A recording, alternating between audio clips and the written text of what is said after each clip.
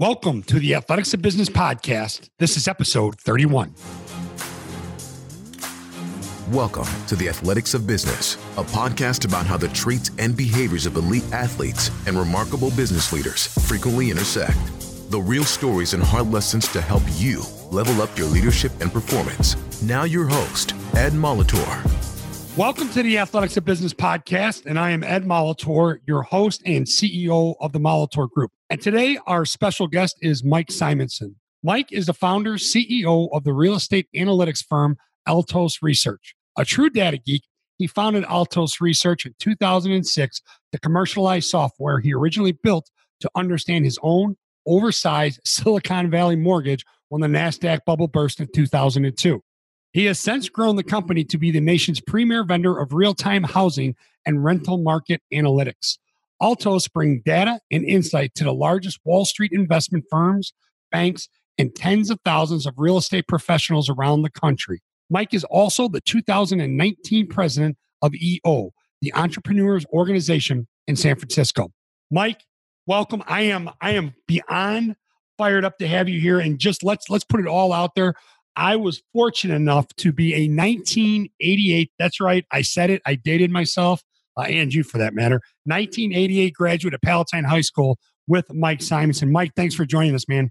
Nice to be here, Ed. It is, we've talked about this for a while now, and for it to come to fruition is pretty cool. And, you know, we're going to get into your white paper, Hacking Happiness. But before we do that, can you just bring us back and behind the curtain of your journey and share with us how you got to where you are now?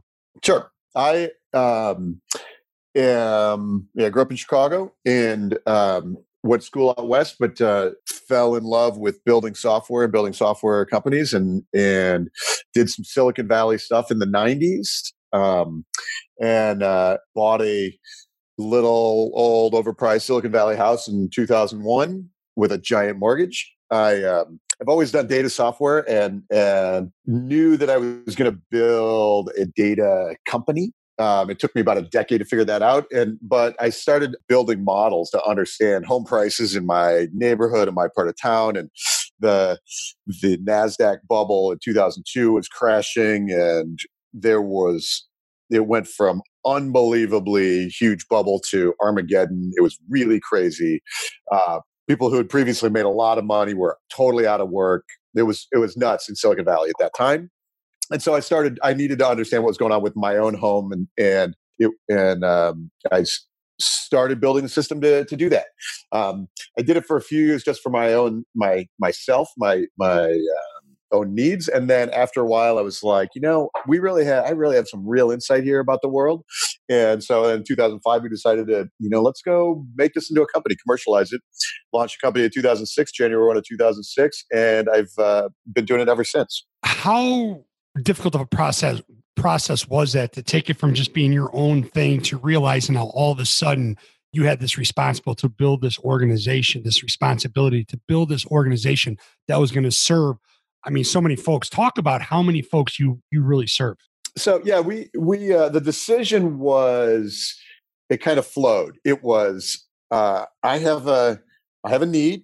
I'm going to build some models to understand my need, to solve my need, and then, wow, it's really good. And I would share it with people and say, oh, let me, I would help each other. When I started thinking about commercializing it, I remember talking to, for example, a real estate agent that somebody said, oh, go talk to my friend Bart. I sat down with Bart and I said, here's what I've got. Here's what I can show. Here's how I can show the home price trends and how I can put it together in a report that people can use. And I remember Bart said to me, well, that's great. How much? And I had no idea. No idea. I go, $50 a month. He goes, great. I'm paying 60 for what I got now. And I was, did I say 50? I didn't mean 50. That's right. The next guy said, how much? And I said, $79 a month. And so it was I had pretty good feedback right away that there was value there. And so, we launched a company. It was, so we now reach real estate agents, cover the whole country, and real estate agents and professionals and brokers and mortgage people and the whole ecosystem, because everybody needs to know what's going on and needs to communicate that with their clients. So we help them do that. We give them their data. They can put it in their mix and with their name on it, get it to their clients. And my take, Mike, is it's almost like real time data. I mean, it's almost it gets to your clients before all the other stuff, before all the That's other. exactly right. Okay, how do you do that? How does that work? Well, so we track every house in the country that's for sale. So we have a giant database of every house in the country, and it's 110 million houses or condos and things. And then when your house goes for sale, we know exactly how much it's priced for, and we know how long it's been on the market. We track it week over week. So we go, oh, Ed's house has been on the market for 42 days, and now it takes a price cut. And so what we do is, and there are 39 other houses on the market. And so all of that is signal about the housing market that we can then communicate to you. So, you as a home seller, it's really interesting to know that if 40% of the houses on the market have taken price cuts, and now that's normal, and now it's 55% are taking price cuts, that means demand is weakening. Like for you selling, like that's signal. And so we go find all that signal and we build it up and we publish that all for the whole country, every zip code, every week. Right. So you deal directly with all the emotional roller coasters that go on in the market. So as you can see, I'm trying to segue into why we are really here, what we've talked about. So Mike reached out to me a while back when he saw some of the content that we put out, and he said, when I'm done with this white paper I'm writing, and this is a while back, he said, I want you to read it. It's Hacking Happiness, a personal journey through the biochemicals of happiness. And he had me right away on that. So I want to jump into that. I want to jump into how this came to be. I want you to, and I want to move beyond just what it is. I want to get into how you did it and how you're doing it with your team here in 2019. Yeah. So we had, you lead a company and you lead it for a long time. You go through cycles. You have up cycles and down cycles. You can get into sort of boredom or, not excited about it. And if you're leading a company and you're not excited or depressed or, bad things happen.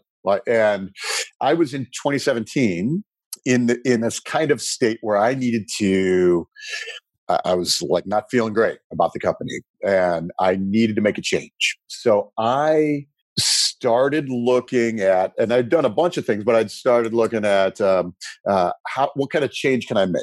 I've done things like you got to do some planning, for example. You got to do business planning, is create your plan for the year. I've created those over and over through the years, and they feel uninspiring in general. And so there were all kinds of things like this that I'm looking for solutions for. And I'm realizing that I am needing more joy in my work. And I started on a sort of a journey to understand how joy is happening and then actually translate that into my work, because that's what felt was missing. I was bored. I'm not excited. So I did that started really in the fall of 2017. And by last year, 2018, I had a remarkable year. I had a personal turnaround. It was all an internal focus. It was working on my stress levels and the stress chemical cortisol and the happiness chemical serotonin, love chemical oxytocin, dopamine, the reward, working on those, working on their levels, understanding how they interact, and really trying to optimize myself. And then it was magic for what happened to the business, for example. Like the business, we had an amazing year, growth, super profitability, just like remarkable all the way through. The paper came out because I was telling people about it. In specific, I have in this entrepreneurs organization, I have a group of 10 people. It's a forum. It's called the Deep Dive Confidential. I'm telling people what I'm doing, and they're like, "You got to teach us." and so I started writing out all the pretty things. much the same response I had. Yeah, yeah, exactly. Yeah. So I started writing it down, and all of a sudden, it's 30 pages of stuff that I'm doing. And so that's where the paper came from. Yeah. And let's get into the paper. So you talk about serotonin, you talk about dopamine, you talk about oxytocin, and you talk about cortisol. Okay, the bad guy. But let's talk about how which one of those did you focus on? I mean, I know the three positives is what you really want to drive towards, but was it more serotonin? Was it more dopamine? How did you go about doing that? Yeah, So my observation is that we get in business, especially achievers, we get in a dopamine cortisol cycle. Dopamine is the reward chemical. You get the new sale, you get the hit, you high five, you feel it's dopamine. You put a plan together, you put a goal and it's measurable. You hit the goal, it's dopamine. You feel great, right? And so you keep doing it. That's why you use dopamine. That's why you set goals like that. When you miss, you feel cortisol. And that's the like, ugh, and my observation was that I'm in this dopamine cortisol cycle. I don't feel joy. I feel like I don't feel about opportunity. I'm not feeling optimistic. The phone rings and my state is dread. It's like, oh man, something's going to go wrong, as opposed to the phone rings and it's opportunity. And so my state was that's that joy, that optimism, that confidence is serotonin. So my first step was, how do I focus instead of dopamine in my daily work? How do I focus on serotonin? How can I increase my serotonin? And then the next thing I did very rapidly was worked on how do I decrease the cortisol? Because when you decrease the cortisol, all kinds of good stuff happens. And then we'll get into it in a few minutes. I'm so excited. I don't want to get ahead of myself, but we will talk about how to decrease that cortisol, won't we? Okay. All right. So that's second, decrease the cortisol. So then, and then you start paying attention to you start paying attention to serotonin, for example, and you realize that you can do things to improve it. And then you also recognize, for me, it was like also recognize oxytocin, which is the love chemical, how intertwined with our full state of happiness oxytocin is. So really, you've got dopamine, which is the high five, the reward.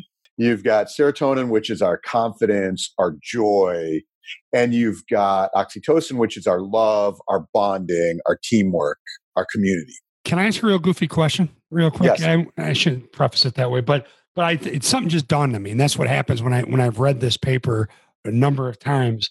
I was always, and I still struggle with this today, where like you can high five me all you want. You can say, hey man, I'm proud of you. Or you can say, hey man, that's a great job. It just might not impact me. And is that because I might just have a naturally low level of serotonin that I need to work on? It may be, right. So you get the high five and you're, as an athlete, you focused a lot on, you get the basket, you feel the dopamine, right? You get the high five, you get the coach high fives you, good job. That's the dopamine. When you look around the team and you go, we're awesome. That's serotonin, right? We're going to win this game. And so when you're feeling, you get a high five and you don't feel the joy. That's exactly what may be happening, right? If your serotonin is low, it's like what you don't need is another attaboy. You need we're doing great things. We're doing great things for the world. It's a shift, right? It's a shift in that perspective. Right. Which that must go on, and I might be getting ahead, but that just goes back to when you talk about articulating an elegant purpose. Yes. In business, in our community lives, when we have a purpose that we are working towards, we feel more than ourselves. We have a mission that we're going. Those feelings, the reason we do those things, the reason they feel good is serotonin. And so you'll know that your work, for example, with Molitor Group is you're looking to elevate performance in people. And as you do that is a gift really to the world. That is you're making the world better and you feel good about making the world better. That's the purpose driving you. And that is a serotonin feeling. It's a big picture confidence, joy, state of mind. Mm-hmm. Okay. I love this. So let's go back to first you're looking at serotonin, second to cortisol, third oxytocin. Okay. What's next? And then what I started realizing, so cortisol is the stress chemical. It is when the cortisol's high and my serotonin's low. That's when the phone rings and I feel dread. So I drop down the cortisol, I increase the serotonin, the phone rings, and I feel optimism. Oxytocin is when we are in a joyful state of love and being loved and respected, and we have our community bonding.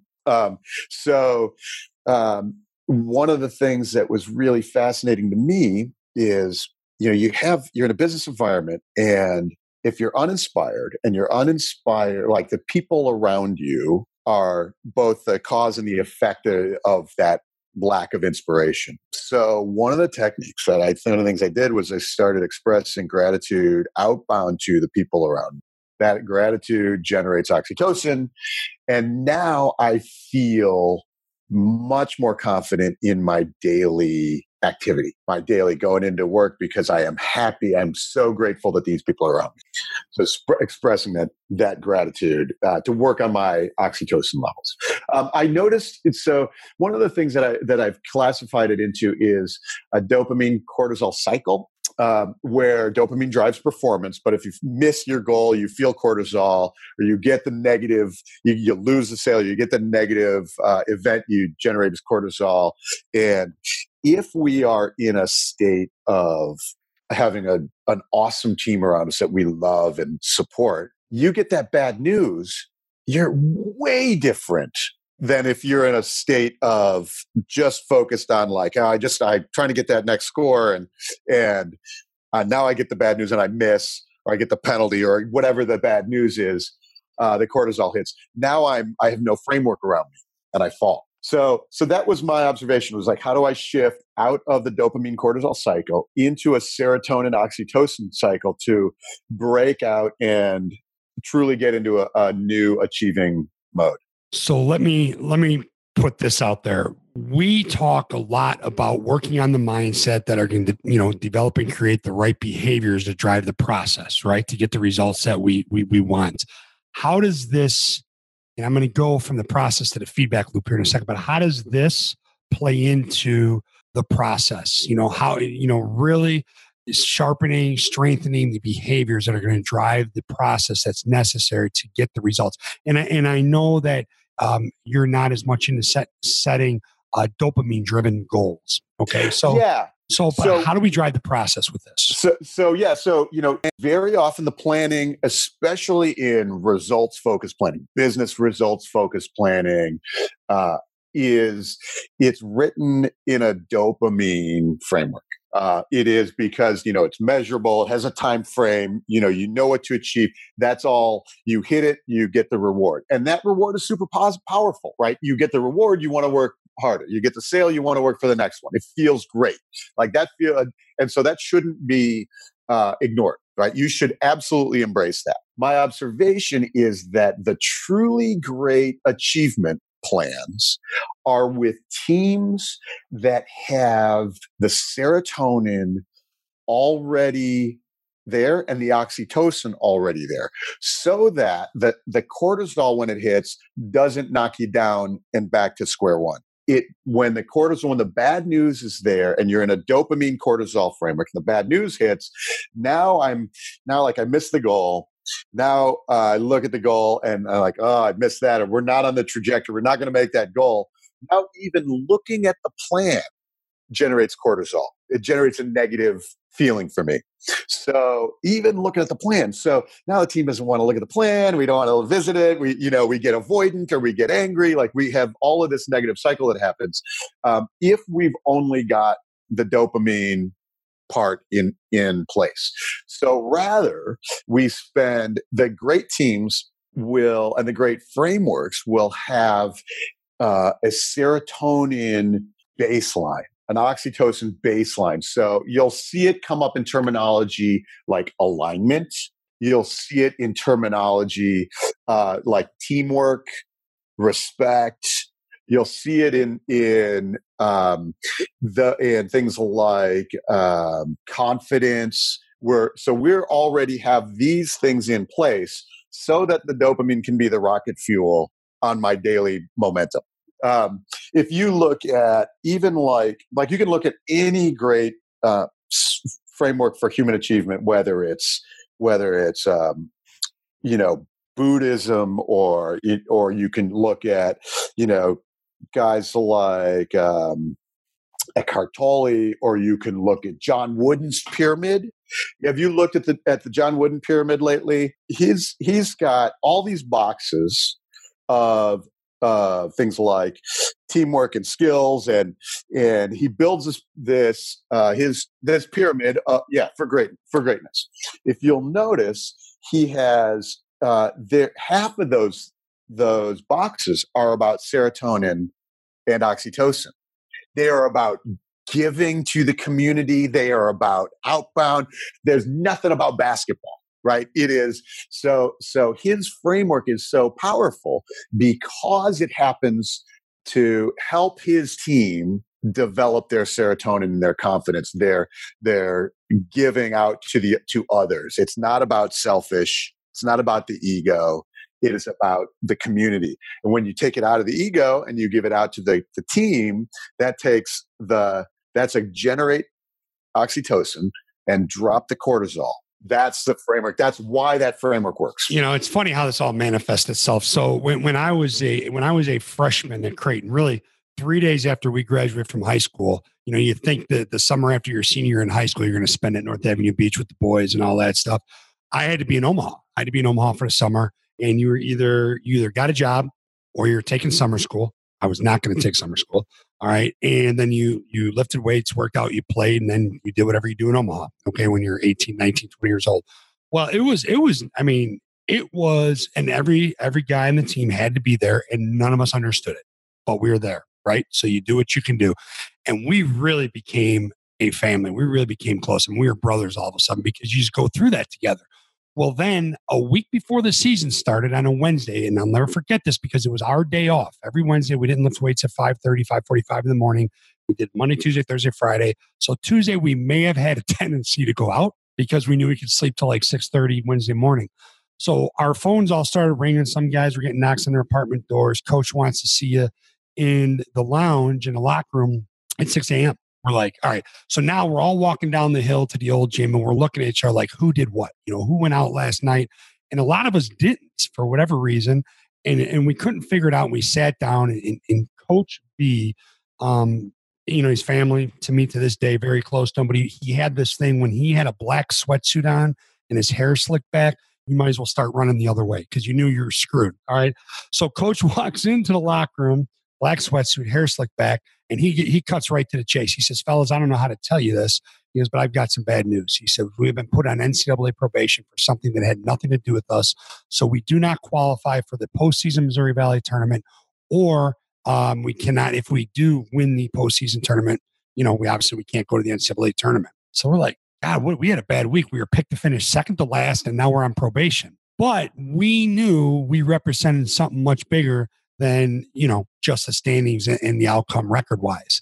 Long story short, we were taken off probation in January at the special collection of the NCAA. It's not the right terminology, but they took us off of probation. It was the old joke that Kentucky cheated, so they put Creighton on probation.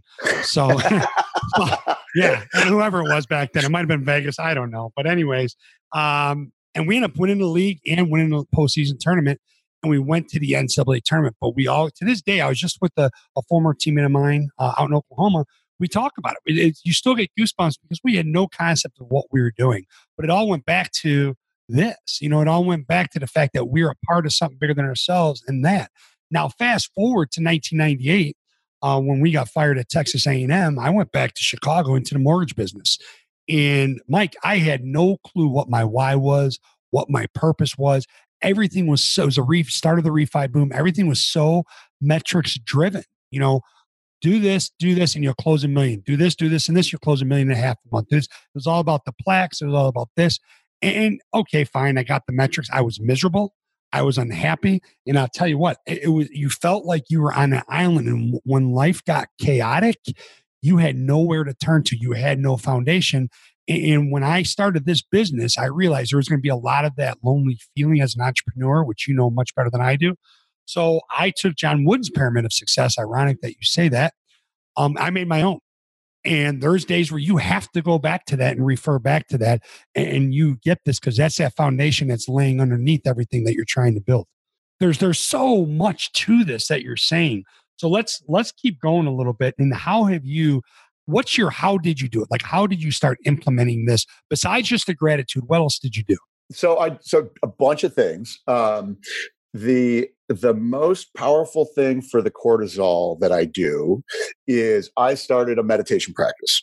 I do TM, Transcendental Meditation. It's a type, it's an organization. You take a class, you do 20 minutes twice a day. But what the evidence shows, the science shows, and they can really, in the last few years, the high definition functional MRIs, brain scans are really getting amazing, and they show the actual physiological changes you're making to your body when you build a meditation practice. So one of the things that happens is you immediately drop your cortisol levels. And so when you drop your cortisol levels, all the good chemicals can flow. Your serotonin, your growth hormone, your testosterone, like all of these things flow when the cortisol drops. We have this artificially high level of cortisol in our world because we have this Darwinian body of, where we need to be able to respond to stress quickly. And in our modern world, we have stress around us all the time, especially socioeconomic stress, money stress, traffic. We're thinking about making the mortgage payment. So we have this elevated level of stress all the time. And we have to work at specifically decreasing the cortisol. Like cortisol happens, it's a long-term stress response. And it does all kinds of things. You have to have it to respond to the stress. Because what it does is it like shuts down the blood flow to certain muscles so that you can have other muscles respond to the lion attacking you, Mm-hmm. right? Right. But if your cortisol is high all the time, now your blood flow is shut down, and that's why cortisol leads to heart disease. That's why cortisol leads to belly fat storage, right? It leads to, like, cortisol is catabolic, so it decreases, it rips down your muscles. Like all of these bad things, like just, there's a lot of health issues smaller. Right there. Yeah. Yeah. It absolutely makes your brain smaller, right? It builds the plaque, the amyloid plaque that leads to dementia, like in your brain, is a function of cortisol, like all of these bad things. So meditation drops it down immediately. And then after like 12 weeks of a meditation program, like going 12 weeks into a new workout, mm-hmm. Your body starts to change. Absolutely. Same thing happens with meditation. So 12 weeks in, you can measure like your whole basal cortisol level is lower. And then you grow it over time. So meditation was a big change. So let me ask you this. In meditation, I only do 10 minutes a day. I do Headspace. It's 10 minutes a day. I know I need to ramp it up, look at TM meditation. But my question is this. Let's say you're right in the moment. Let's say something happens, okay? And you just get whacked with a whole shot of cortisol. You don't have time to meditate, all right? It's like split second. Whether you're sitting at a negotiation table, or you're trying to close a deal, whether you're sitting in front of your boss, you think you're going to get the promotion and you don't, or you don't. What do you do? Well, how do you go ahead and work on it then? That's when you need cortisol. So that shot is when you need cortisol, right? It's like, you need it because in that moment, it helps the memory sharpen, be faster. It helps you think about where you're going to run away from, it is the focus for the cortisol. Yeah. So it's like insulin, you eat sugar, you need the insulin to process the sugar. The rest of the time, you want the insulin to be low. Right. Right. So then with cortisol, instead of focusing on how lowering the cortisol in the heat of the moment, for lack of a better term, you need to focus on the behavior in your response, not your reaction. That's right. You want the long term. You want it to be down. So, or like your heart rate, right? When you're exercising, you want the heart rate to climb. When you're done, the best heart rate, right, falls rapidly and goes to a low level. Okay. So breathe. That's what you want with your cortisol. Okay. Now you mentioned along those lines, you mentioned something in a podcast I listened to earlier, Scaling Up Business.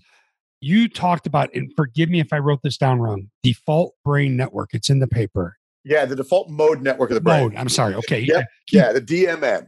So the DMN is one of these things that we get to learn because of the new MRI scans. The default mode network is this cool part of the brain that happens to it fires when we are thinking about the self. So it's the center of the ego. And when we're thinking about time, like worrying about the future or, fretting about the past, the time. So, for example, when you're told to read a bunch of adjectives on a screen, you read the part of your brain associated with reading fires up. When you're told to think about how those adjectives apply to you, now the default mode network fires up, right? So it's now I'm thinking about me. And so that fires up. What we observe is that default mode network, time and ego, is where the greatest stress response happens. So what we want to do is drop time and ego. We want to be in the moment, right? Drop the time. Yep, present. And we want to be out of the self. So we are, now we're thinking about the community and the world and the team. Because when we are in that mode, when I'm thinking about the team, I can't worry about the self. I can't build that, right? When I'm in the moment, then the future and the past, like those are the things that are tied up in depression and anxieties. Anxiety is the ego wrapped in the future. Depression is the ego wrapped in the past, right? That's the default mode network. Go back to the John Wooden Can you say that one more time? So anxiety is the ego wrapped in the future. I'm worried about what's coming to me. Depression is that the ego wrapped in the past. I'm still thinking about what happened to me. I can't change either of them, right? So, it's why the power of now feels so great, right? We are focused on the moment because we drop out the past and the future. And it's, all kinds of spiritual teachings, will talk about that opportunity. You go back to the wooden pyramid, the John Wooden pyramid, the pillars on the left and right side of the pyramid, he has patience, and I think on the other side is community, or it's time. It is patience, being in the moment, not worrying about the future, and being the community, the team, not being about the self. What he realized is that you got to calm the DMN. You got to calm the default mode network. And because what happens is the cortisol falls, the serotonin rises, good things result, right? Good teamwork, winning results, scores result. Mm-hmm. Isn't it amazing? Then you start thinking about all the amazing quotes from the past and how far ahead of their time they really were, or were they really are. We just don't understand it. I mean, you can get everything you want in life if you help enough other people get what they want, And I mean, there's so many different ones, but it just so we've got the default mode network of the brain. Okay, we talked about lowering cortisol with meditation. How do we go about, in addition to expressing gratitude, how do we go about raising the other three when we're in the process, when we're in the middle of it? Yeah. So serotonin is joy. It's confidence. It is purpose. Those feelings of good things. I use a few techniques to focus on my serotonin. I journal my moments of joy in a day. And the journaling technique is powerful because the brain doesn't, I say it has no coming and going. There's no inbound, outbound, right? So there's no this happened to me or I'm causing this to happen in the world. It's just the chemical level. It's just that the DMN is either active or it's calm. So journaling joy allows me to, every moment that I journal, allows me to experience that joy a little more. So I noticed maybe it's, my daughter started driving, right? Like we drove up to the mountains to go skiing, put her behind the wheel. That was fantastic. It was great. And of course, I'm thinking about this whole framework while she's doing it, right? Like I need a moment with my daughter to create oxytocin in her, love, create serotonin in her confidence. So I can't be in criticism mode. I can't be in second guess mode. I can only be in, you're amazing. I love doing this experience with you. Giving her oxytocin means that now she's not in stress mode. She is now in the future looking back and enjoying when she went driving with dad. She can now relive those joyful moments and create oxytocin and serotonin in itself. So journaling is that technique for me. So I can do a couple times a day when it occurs. I can journal like, this made me super happy. This is what I was feeling. This is why, and a little paragraph, and I keep it in Evernote, and I write a little journal of my moments of joy. So we do it in my team as well, my company. Like, well, because I've now taken this framework for them, we'll do journaling that way. We'll do. I'll journal the negative emotions too. So if I do that because I have some triggers of cortisol, things that make me, anxious or angry or whatever the negative expression is. So I will, when I notice them, I can label them, I can describe it, and in that act of journaling, I can actually decrease the cortisol in the moment. Right. So let's talk about this then. Getting outside your comfort zone. Is that an intentional shot to yourself of cortisol by getting outside your comfort zone, and then the fact that you're able to move past that and get to the other side of fear? Is that all of a sudden a shot of oxytocin? No, not so much oxytocin. Maybe dopamine. Maybe dopamine. Yep. Yeah. So I would describe it this way. Have you studied flow? Yes. Yeah. So the study flow is a psychology optimal experience, right? We know that one of the ways we achieve optimal human experience is by pushing ourselves. When we push ourselves past our boundary, past our comfort zone, what we're doing is when we push and we succeed, that's dopamine. When we push and we succeed, and then we realize, man, I'm good. That's serotonin, right? Like, I'm really good at this. And the other thing, the characteristic in flow, when you are kicking ass at whatever that thing is, that characteristic, one of the main characteristics is you forget about time, right? Time passes, you have no idea. Your DMN is calm. Optimal experience requires the DMN to be calm. You're not thinking about yourself. You're not worried about, you're just in that moment. You're like, oh, I'm going to do the next thing. And so you have your recognition of your skill, your confidence, that's your serotonin. The like, wow, I did it. That's your dopamine. And then you can have a flow experience with oxytocin in moments with your children, and you're just with your family, and you're in a space and you're not worried about things. You're not distracted. You're you can have that as an oxytocin set as well. So, and that's really why that pure joy, pure, contented, that awesome space, serotonin, oxytocin, and dopamine are high, cortisol is low, the DMN is calm.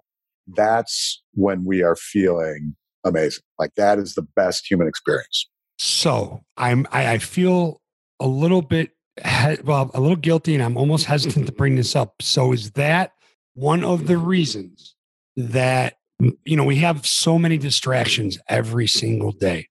Is that one of the reasons that we don't get into flow? Because time is always so prevalent because we're checking so many devices. Just they're all around us, everything, and plus the social media aspect of it.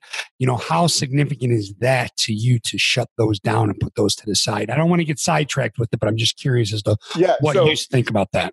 Absolutely. Those things are the phone and the social media they're highly tuned for dopamine.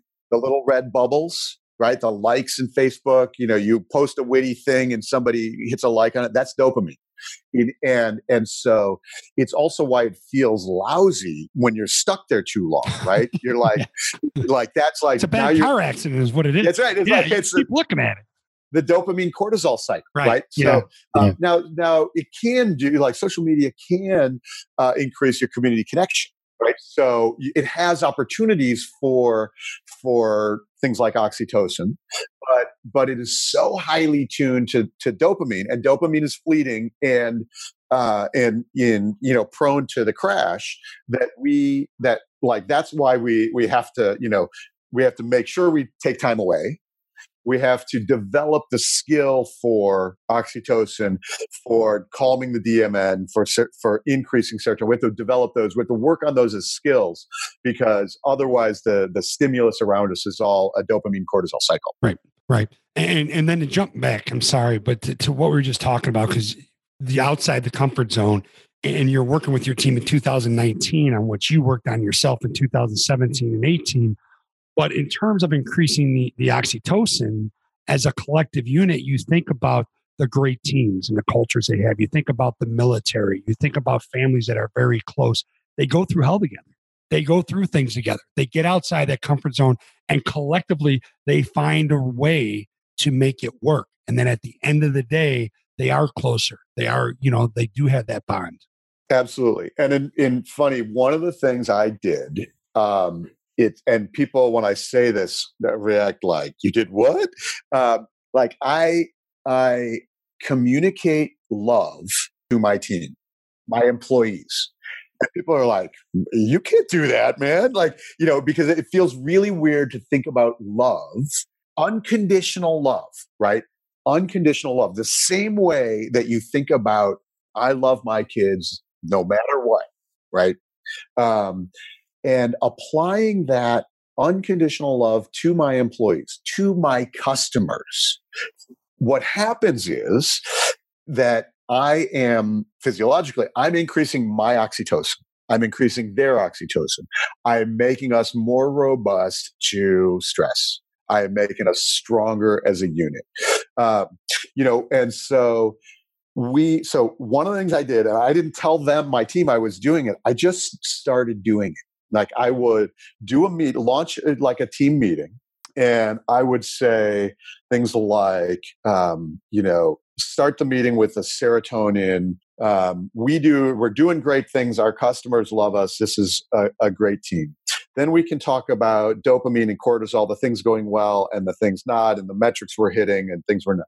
And then we close the meeting with, like, I love working with you people. You're amazing. Right. And you think about the love languages, like how we communicate and receive love. So some people are words of affirmation. They want to hear that. Some people need my time. They're a quality time that feel loved. Some people are gifts. People, like they're these ways that we communicate. So I have to communicate in the same way I will to my life partner. I have to do that to my employees. Like I have to think about that. And as I do that, the magic opens up in the business. Right. And that's what's awesome, because here's the thing. We're not talking about touchy-feely stuff. It doesn't mean you're always going to get along. It doesn't mean you're always going to agree. It doesn't mean you're always on the same page. Joy doesn't always mean happiness. Joy means you articulated an elegant purpose, right? And that's where you find your joy, and your success is a byproduct of that joy and that love and that happiness, right? Yep. And in business sense, we're like, I can't give them love. They're underperforming, right? They're like, I can't reward that. And so we get into a conditional love sense, and conditional love is dopamine.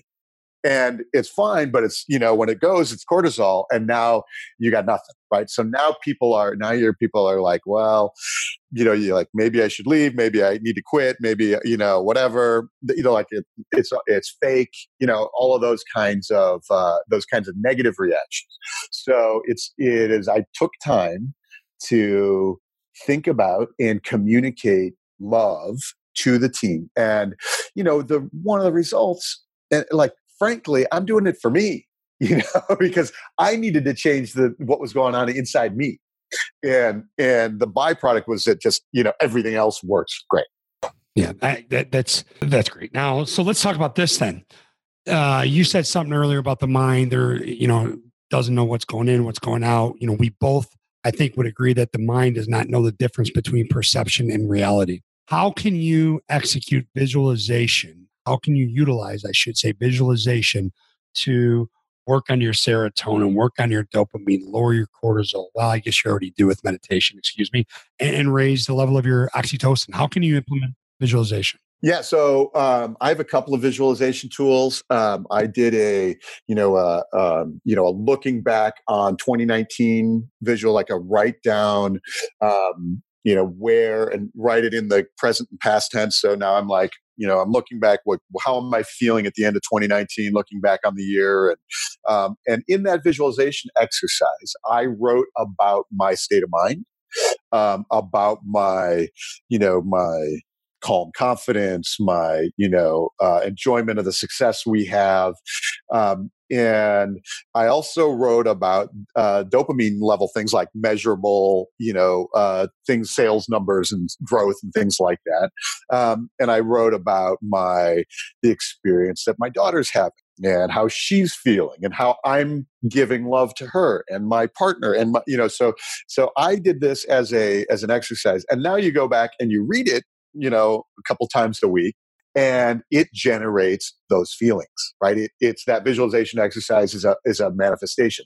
I didn't do what they call the BHAG, the big, hairy, audacious goal. I didn't put that in there, right?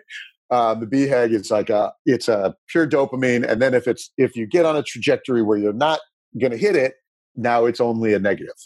So it's a pure positive exercise. I had a session with a leadership coach and instructor guy who works with EO and YPO, the Young Presidents Organization. He's a neat guy. You'd like him. He's a former NBA player, played for the Warriors in the 60s, and then he was in the Ford White House. So he worked for President Ford in the White House, and then he's gone on to corporate leadership, and he does buyouts, and he runs big plans. He's got 50 boards, and he's done a bunch of things. And he has a morning exercise that he prescribes for everyone, and he calls it 10-10-10. 31 minutes first thing in the morning. The first thing you do, 1 minute to think about your purpose for the day. For the day, not your overall purpose, for that day. For the day. Got it. You take 10 minutes. What if you feel like you have 20 purposes, though? Well, I think his point is that like, let's identify an overriding purpose for the day. Okay. Take 10 minutes for gratitude. He does then 10 minutes for reading only positive messages. And then 10 minutes for journaling his positive thoughts. So, and he's landed on this in his, 50 years of unbelievably high level career, building $1 billion companies and, going with Henry Kissinger to China, like crazy stuff like that. Right. This is his routine. What he didn't realize was what he was doing. His purpose for the day is his serotonin. His gratitude is his oxytocin, right? His positive journaling, his positive reading is probably both of those things. And his journaling is now cementing that. It's letting him relive it. It's letting him visualize it. So he goes into his day in a calm state of confidence and joy and gratefulness. He can knock down anything, right? So it is that 10-10-10, that 31 minutes is a visualize. It's increase the good chemicals, it's decrease the bad ones, and all of a sudden we can tackle anything in the day. It's a really great exercise. Man, that's awesome. That is awesome. So 10-10-10. I'm gonna work on it, because really, when I look back on what I do a gratitude list every morning, every morning, every evening, and it's very simple. 3 to 5 things. That's it. And if things aren't going real well during the day, I will go do like a quick 20-minute gratitude workout, because we know that you can't be, anxious and ticked off and grateful at the same time. But I like being specific with the 10-minute of journaling, because I'm one of those people that when I feel like I have a lot to write, I'll write nothing, because I know I'm going to write for 45 minutes and I don't have 45 minutes to do it. So it's awful. Okay. Yeah. Shame on me. And I like, the 10 minutes of reading nothing but positive stuff. Now, as we wind down here, a couple more questions. But before we do that, I really want to get into sometimes you lose, sometimes you learn. I always believe that. I don't think losing is failure. But you have to fail. You have to fail forward. You have to be able to learn from that. By the fact, if you get intentional to learn from and your success, but you learn from failure, you learn from a loss, and you run to the fight and you're intentional about it. How does that affect these levels, these chemical levels, the serotonin, the dopamine, the oxytocin? Obviously it's going to reduce the cortisol level somewhat, because you're going to reduce the anxiety, because you realize there's a lesson to be had out of it. Yeah, exactly. So that approach is like all of these, where we're spending the time, we're taking the ego out of it, right? If the ego's in it, now you're obsessed with why you lost. The ego's out of it, now you can be in learning mode, right? So the DMN is calm. That's when the good chemicals can flow. So that intentional, that forward looking, it's all comes from a place of confidence, and that's a serotonin space. Ryan Holiday, in his book "Ego is the Enemy," talks about how the amateur is based in passion, and the professional is based in purpose. The amateur is like is wrapped in ego. The professional is wrapped in serotonin. I'm good at this. Lets the professional lets himself, even when you occasionally get shown up, to experience, to enjoy that process. And that's really the motion. The shift is out of that initial passion, that dopamine mode, like I need to do this, I'm getting a reward, I'm getting better, into that calm satisfaction of I'm really good mode, and I get satisfaction in improving. And I think at the end of the day, yes, you want to be passionate about what you do. Okay. You never work a day in your life. But I think at the end of the day, it is the purpose that is going to get you through the grind. And you can have passion all day long. We're still going to have days that are a grind. We're still going to have nights that are a grind. We're still going to have months, or quarters that are a grind. And at the end of the day, it's the purpose. That's, and you talk about it collectively as a team, as a unit. It's that singleness of purpose. It's the shared language, the singleness of purpose. And to me, that is so significant. Now, before I ask you the last question, where can folks find out more? Where can our listener find out more about Mike Simonsen, about Altos Research? Go ahead and fill us in. Yeah, you can find me, Mike Simonsen, on Altos Research, altosresearch.com. You can connect. You can drop me an email, mike@altosresearch.com. If you want, I'll send you a link to Ed so that you can have it put it in the show notes. And people can download it and read it. I am very interested if they read it in parts that resonate with them. So, things that stick with you and that you go, yeah, that made sense to me. So we're growing it. We're adding examples as people come back to me and tell me what's working for them. So we keep building the information for everyone. It's been really a fun process. So everything that Mike just said will be in our show notes. Okay. We'll share all the links. We'll share all the places they can find you on social media. And I want to piggyback on that because I would love to know from the listeners, and as our listenership grows, it's been amazing. I would love feedback, Ed, at the Molitor Group, about how you see hacking happiness, a personal journey through the biochemicals of happiness, how you see that directly being aligned and paralleling what we talk about on the Athletics of Business podcast and with our brand, the Athletics of Business, because I believe it's the high, it is the high, no pun intended, but I believe it's the why behind what we teach and what we preach. I really do. We were talking about this before we started recording. A lot of folks get into what you should be doing, but let's be like my 4-year-old son. Why, Daddy? Why do we do this, and why does it work? And I want to thank you for sharing that with us. And I want to leave you with this question. If you were to give one piece of advice to the business professional right now, whether it be an entrepreneur, whether it be a director, a manager, an entry level, an emerging leader, an entry level salesperson, an HR, anything, if you could give them some advice, how to take this goal that you just shared with us and apply it to their world, what's the first step if this is something that's totally new to them? The first step is to realize that this is an internal process. So you can increase your serotonin and oxytocin, even if you haven't yet figured out what your purpose is, or even if you haven't figured out, like really what you're working on, or, you're in a mode where it doesn't feel purposeful, you can increase your serotonin and your oxytocin by giving it out, by communicating it out, and you get the benefits of that. And that's the key, right? So purpose is one means for generating serotonin in our work, but there's a lot of ways to do it.